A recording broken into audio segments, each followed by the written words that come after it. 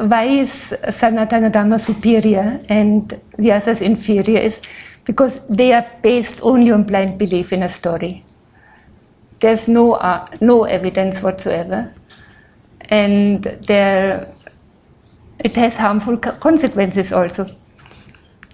Like, I don't think colonialism would have been possible, such brutal colonialism, if we would not have this attitude that we are chosen by God, we are superior, we have the true God, He's on our side. And also the Muslim invasions, they couldn't have been so brutal if they would not think these unbelievers are substandard. I mean, they are not really human. And that it was so unhuman, so painful this time. So, I mean, millions killed for no reason whatsoever. No? I mean, wrong reasons. Now, Christianity and Islam claim we only have one God. All others have more God. But ultimately, it is more that they have diluted the concept of one God. Because in Sanatana Dharma, it is oneness. All is one. Everything is only Brahman. And in Christianity and Islam, we have God, separate entity. You must not claim that you are one with God.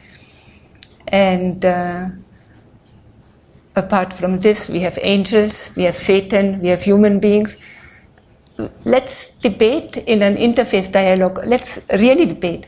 So far, interfaith dialogues are really a sham. I went to 2 now, and it was just a promotion for Christianity and Islam. I wrote once in an article, Christians praise Christianity, Muslims praised Islam, and Hindus praised Christianity and Islam.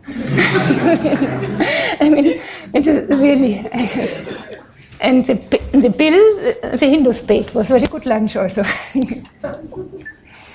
And in Dehradun I was in a interfaith dialogue, and there one could, and that one in Delhi one couldn't ask questions. There one could question, and I asked a question, and the Christian priest, he avoided immediately, he went immediately to personal experience. My personal experience with Jesus is, no, that was, they will always tell immediately.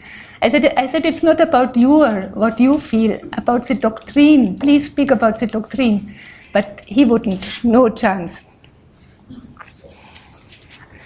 So this claim that only we have one God is false, because the most pure oneness is here in India. From ancient times,